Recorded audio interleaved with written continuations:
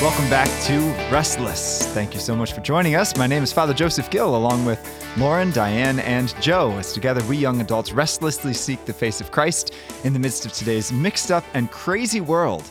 Speaking of mixed up and crazy, it's difficult to discern God's will for your life, is it not?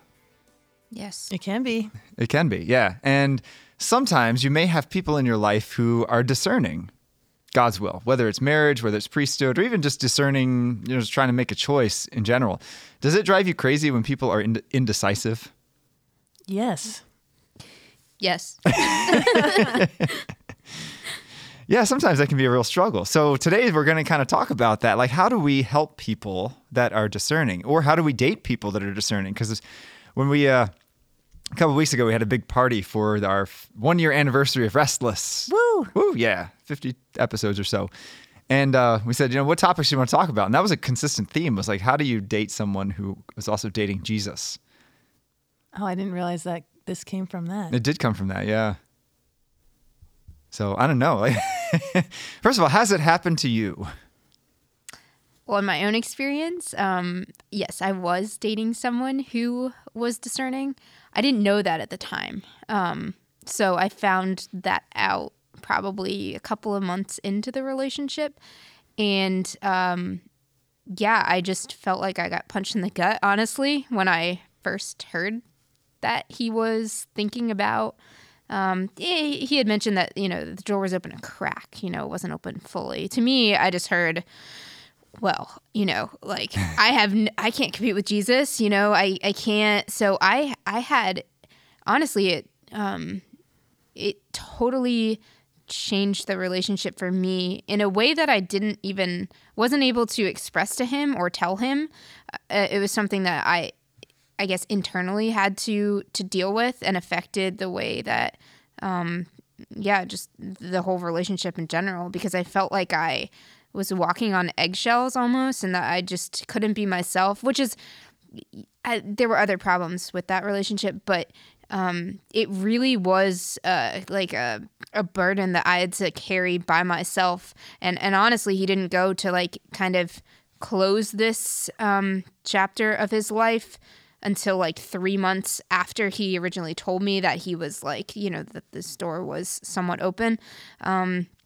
So yeah, it was so hard for me, and it was honestly devastating. I was annoyed. I had all these emotions. I was very annoyed too, because I was like, why would you date while you're discerning like that this is a possibility? Like, it didn't make sense to me that you could do both.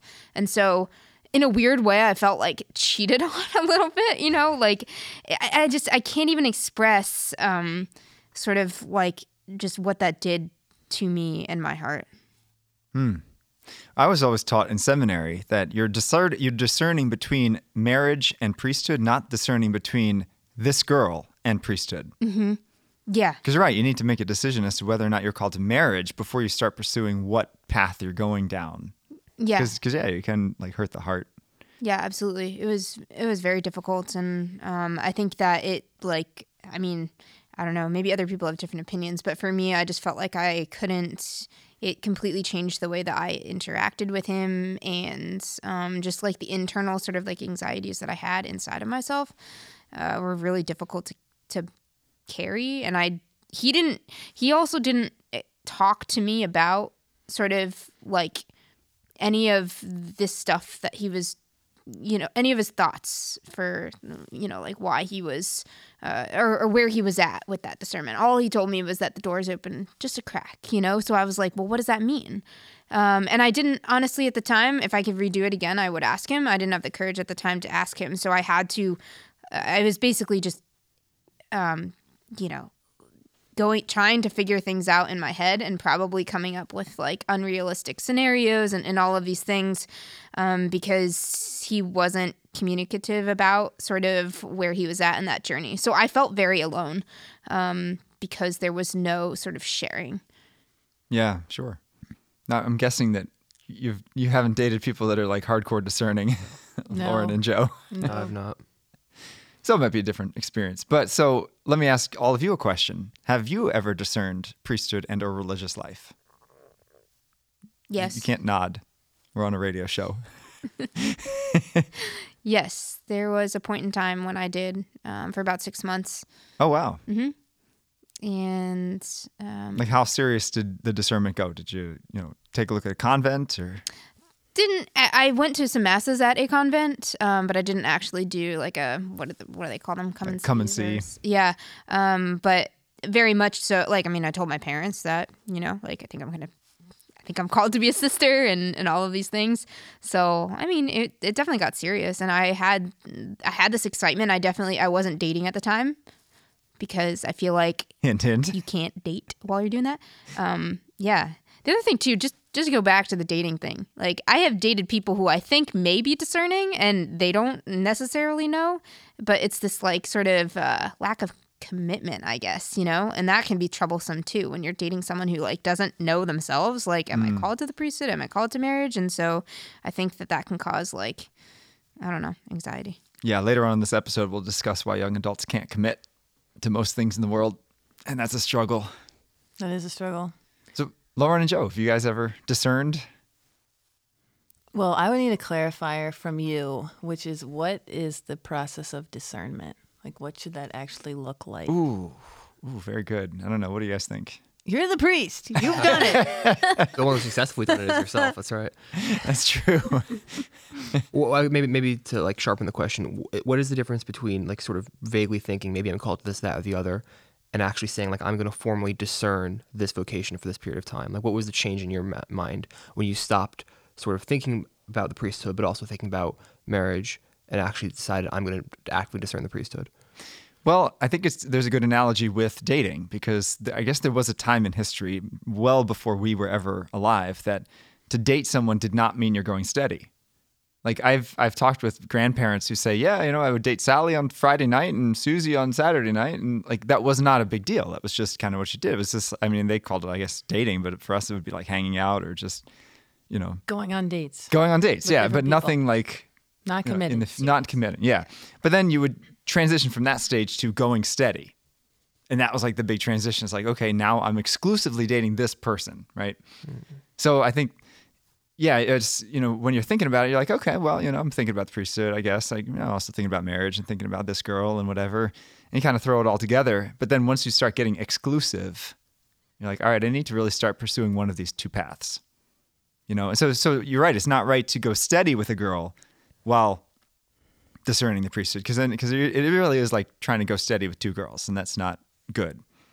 But I think you can think about the priesthood while dating, as long as as long as you're not going steady with the girl, because the whole point of dating, right, is to discern whether or not this person is the right match for marriage. So then, could you also, while discerning the priesthood, go on a date or two with one or more people in the way you sort of just suggested, in which you date people before you go steady with them? Yeah. As long as they understand like where you're coming from. I think the other part to that is, God is leading us, right? And so it's up to us to discern his will for our lives and to follow it. So if you are dating someone, that could be used to show you, this is not my path, right? Mm-hmm. Oh, definitely. Yeah. Definitely. I mean, I remember the last girlfriend I had in high school, probably sophomore year. Her name was Sarah. And I remember talking to her one day, and I was like, I just want you to know, like, I'm going to be a priest. She's like, oh, that's fine. We're having fun anyway. That's so cute. She was really shallow. No, I think that's cute because So was I. I was 15 years old. Yeah, exactly. At that age, and like, I don't know, not all dating relationships have to be so serious either. And I would say a majority of them probably should not be, unless you are ready to get married, which, we're going to touch on this, I think. But for most people, it just keeps getting later and later and later, right? Yeah. It's that commitment issue. So many issues that people have. It's so true. It's so true. But I think that's cute. I don't know. I think that's a cute comment, and also pretty profound, and just awesome to hear. Like, you knew at a young age you were going to be a priest. Well, that did help because, where I went to college in Steubenville, there were 3 times more girls than guys. And they were all very good looking and very holy. So many to choose from. There were many to choose from. Wife. When they're like, there's more fish in the sea. I'm like, yeah, they're all right here. This is great. So, but again, I was seriously discerning at that point. So I was like, I'm not gonna play the field while I'm seriously discerning. I got to discern one or the other. That's good for you. You're like really in temptation zone, and you avoided you avoided everything. That means you were really called. Yeah, I think so. Like, if you're following God's will. your vocation can survive that. Yeah, that's awesome. I don't know. So what's been your experience, Lauren? Did you ever Well, think about being a sister? Or? I have more recently through befriending Father Andy, who it was clear at first that he wanted like our friend Gretchen to become a religious sister, and he would say it to her, and she would always be like, I would, but I just can't give up my makeup. Because she's someone who like always looks phenomenal. She's such a great dresser, and she's always made up. And I always thought that was so funny. But I don't know. That was her comment, and she just got married. So congrats to our friend. Oh, congratulations, her new husband. But so he was the one that first made me think like, oh, people like us could become religious sisters. I don't know who I thought religious sisters were, but just like all elderly and hidden off in places that I have no idea where they live or what they do. Religious sisters were scary to me. I didn't have any idea even who they were, but they were just scary. And I said that to Father Andy one day, and he looked at me like, what? Like, why are they scary to you? And then he invited me to go down to LaGuardia to pick up Sister Anna Marie McGuan, who was visiting from Knoxville, Tennessee. And so, we got in the car, and I remember looking at her as she was coming out of LaGuardia, like, wow, you just took a plane here in your habit, Like, to me, that's so bold to be like in the world and through the airport and in New York City, and like you're just living your faith out to the fullest. Like that to me, it seemed very scary, And then she's just this light of a person, so joyful and knowledgeable. And we just all had a great time. We ended up driving around New York City a little bit. We went to the World Trade Center like memorial and kind of walked around because she hadn't seen it and I hadn't either. Then we got lunch together. Then she came up to Stanford and gave a talk, and she has a great conversion story, which you can hear on her podcast, Scripture and the Spiritual Life. She was my first introduction. And then, I think it was in my mind, like, should I be considering this? Like it never fazed me ever. I mean, since I was in middle school, I knew, well, back then I wanted 3 children. Now I've like expanded it to 4, but I know I should have 1 and like see from there.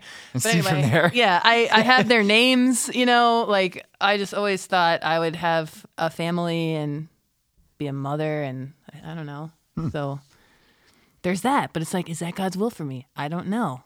Do I want to follow God's will? Can I trust it? Right? There's like that doubt. Yeah. So here's a question for you that's somewhat related, because, obviously you can be dating Jesus by discerning, you can be dating a person, but what if you're dating a person and you're trying to discern whether or not to marry them, but there's another person in your life that you're also trying to discern whether or not to marry? What do you do? How do you know God's will? The best advice I ever heard about along this lines came from a podcast I was listening to a while ago, and the host got a question like this in the mailbag, and he said, what's actually really, really simple. The question was like, I think I want to marry this girl, but I'm just not sure, I can't commit. And he said, what's really, really simple. Picture your life without her for the rest of your life, and then picture your life with her. And if you can't think of a life without her, you need to marry her. If you can't think of a life with her, you need to break up with her now and stop wasting your time and man up and move on, because you need to make a decision. And I think that's probably a good way to think about it, though not that I've been in that situation and therefore can speak to it intelligently, but this seemed like sound advice when I heard it. Have you ladies ever had that experience of dating someone, but someone else comes into your life that like, I should discern this person? I would say not really, not at the same time. However, I've been sort of through a breakup and then meeting someone sort of immediately after, like a devastating breakup, like I'm never going to be able to move on from this, my life is over. And then 2 weeks later, you meet somebody who's like, just even better than the person that you were just dating. So I would just say your opinion might be colored after the breakup. Yeah, exactly. It may be a little vulnerable, but in general, I think one of the things that people sometimes maybe, and this might be controversial, I think people have different opinions about it, but I don't think that there's such a thing as a soulmate. So like when you're trying to figure out like, yeah, and I think it's important to consider, because some people get so caught up of like, oh my gosh, if I make, I have to make a decision here, and if I make the wrong decision, like I may lose out on the one person that God has for me. And sometimes like I think there's probably a bunch of different people that you could get married to and be happily married to. and that God gives you the grace to kind of like work through those relationships. I mean, obviously what Joe said is really great about trying to picture your life, like without the person, but just to know that like, it's not like a life or death decision. I think I do think that there are multiple people that you could marry, and like God works with our free will and that decision and whatever. So yeah, I think that was comforting for me to hear. And I actually heard it from Father Andy when he was saying like, stop talking about soulmates. Life is not a Hallmark movie. Yeah. Thank goodness. That's so cheesy. That's so funny. I have a different opinion in that. I think there are soulmates, but of different kinds. Like it could be mother-daughter, granddaughter to grandmother. Like souls that really So like connect. friendships. Yes, on a deep level, father and son. And then so it could be husband and wife, or it could not, That's interesting. And so let me ask you a different question then. Have you in your life, maybe it's not now, maybe it was in the past, but have you had like a best friend? Like we all have lots of friends, but do you have like that one person that's like, we just click, we connect and Yeah. Absolutely. really? Since 5th grade. That's awesome. Yeah. Still? We still do. That's yeah. really- that's And it's really interesting too because she's actually an atheist. Well, not an atheist, but kind of non-practicing. But yeah, we just connect on a level. Like we can share everything. She knows. Yeah, she can kind of intuit what I'm thinking and feeling. I can do the same thing for her. So it's really special, like those types of connections. Yeah, I've had the same best friend since I was in like 2nd or 3rd grade, and he's sort of similar. I mean, he's a sort of non-practicing Catholic, but he's you know who I'm talking about. I know who you're talking about. Oh, it breaks my heart. No, I know, but he's a good man nonetheless, and I have faith he'll come back to it. But yeah, I mean, I think it's good to have somebody who you trust and who you can share things with, and who can support you and whom you can support. And I found that in him, and I think that's important for people. And I think it seems to me that especially men, especially older men, have a very difficult time making deep relationships like that with other people who are not their spouse or who are not members of their family. Yeah. And that just seems sad to me because you need somebody sort of outside of your family situation sometimes to bounce things off of or, to sort of commiserate with or whatever. So, yeah. That's interesting. Do you have a best friend? I do now, but I didn't till college. I had a lot of friends growing up, but not like one person that was just like, we were super tight. Partly was I moved around to a lot of schools and just had friends come in and out of my life for this period or that period. But when I was in college, I found one guy that like we were really tight, and now I have one as well. A really good friend.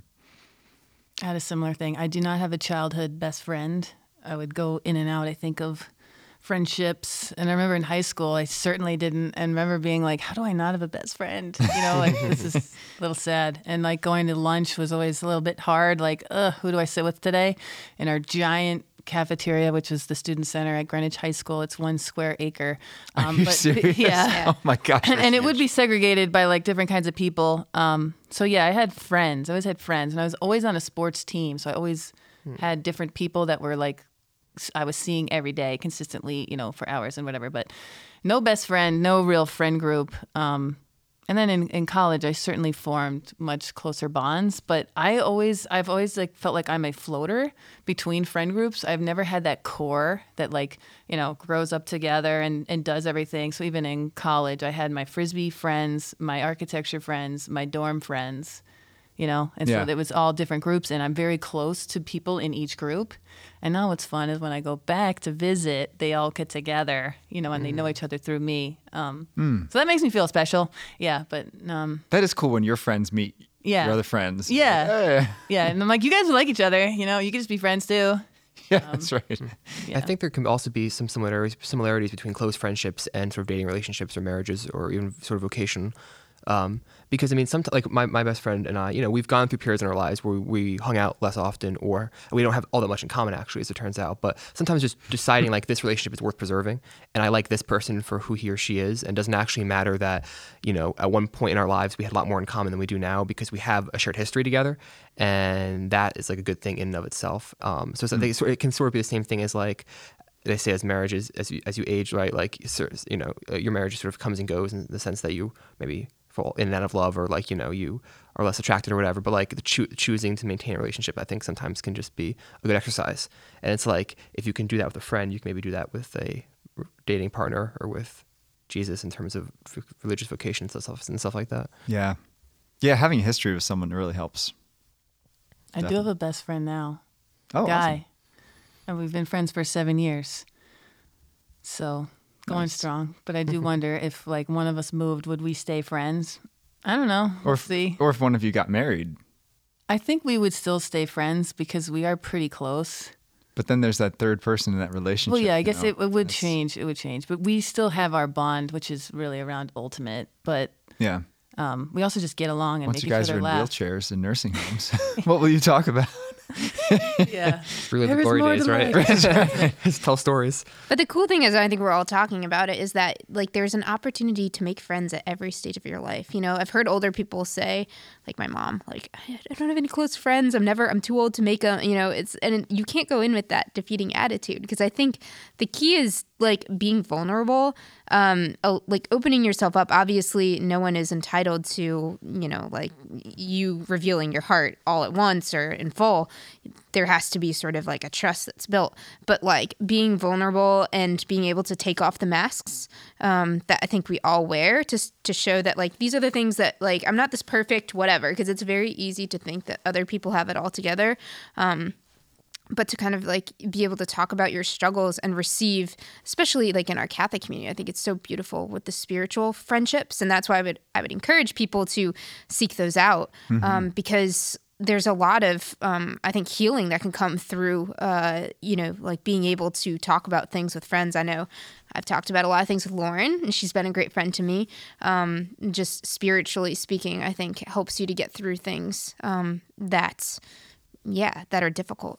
I think our culture doesn't support healthy friendships or healthy dating, in large part because some of the structures that led to friendships are no longer there. You know, people used to join clubs, and you know, whether it's like the Elks Club or Knights of Columbus or, you know, these kind of things. And as less and less people do that and join clubs, there's just more isolation, less opportunity to meet people that you're going to be friends with, and also less opportunities to find spouses. Because they used to have like CYO. I don't know if you're familiar with CYO. It was called the Catholic Youth Organization, but it was, and a lot of people know it for their basketball leagues because they were really into like sports leagues, but they also had like dances and mixers and, you know, things for high school kids and then young adults to get together and, you know, hang out with. But that's less and less. So you really have to seek it out. Yeah, it's a shame. I mean, Netflix and all of these things make it super easy to just sit on your couch and, you know, spend time with yourself and isolate, which is really bad because if you think about it, we're made for community.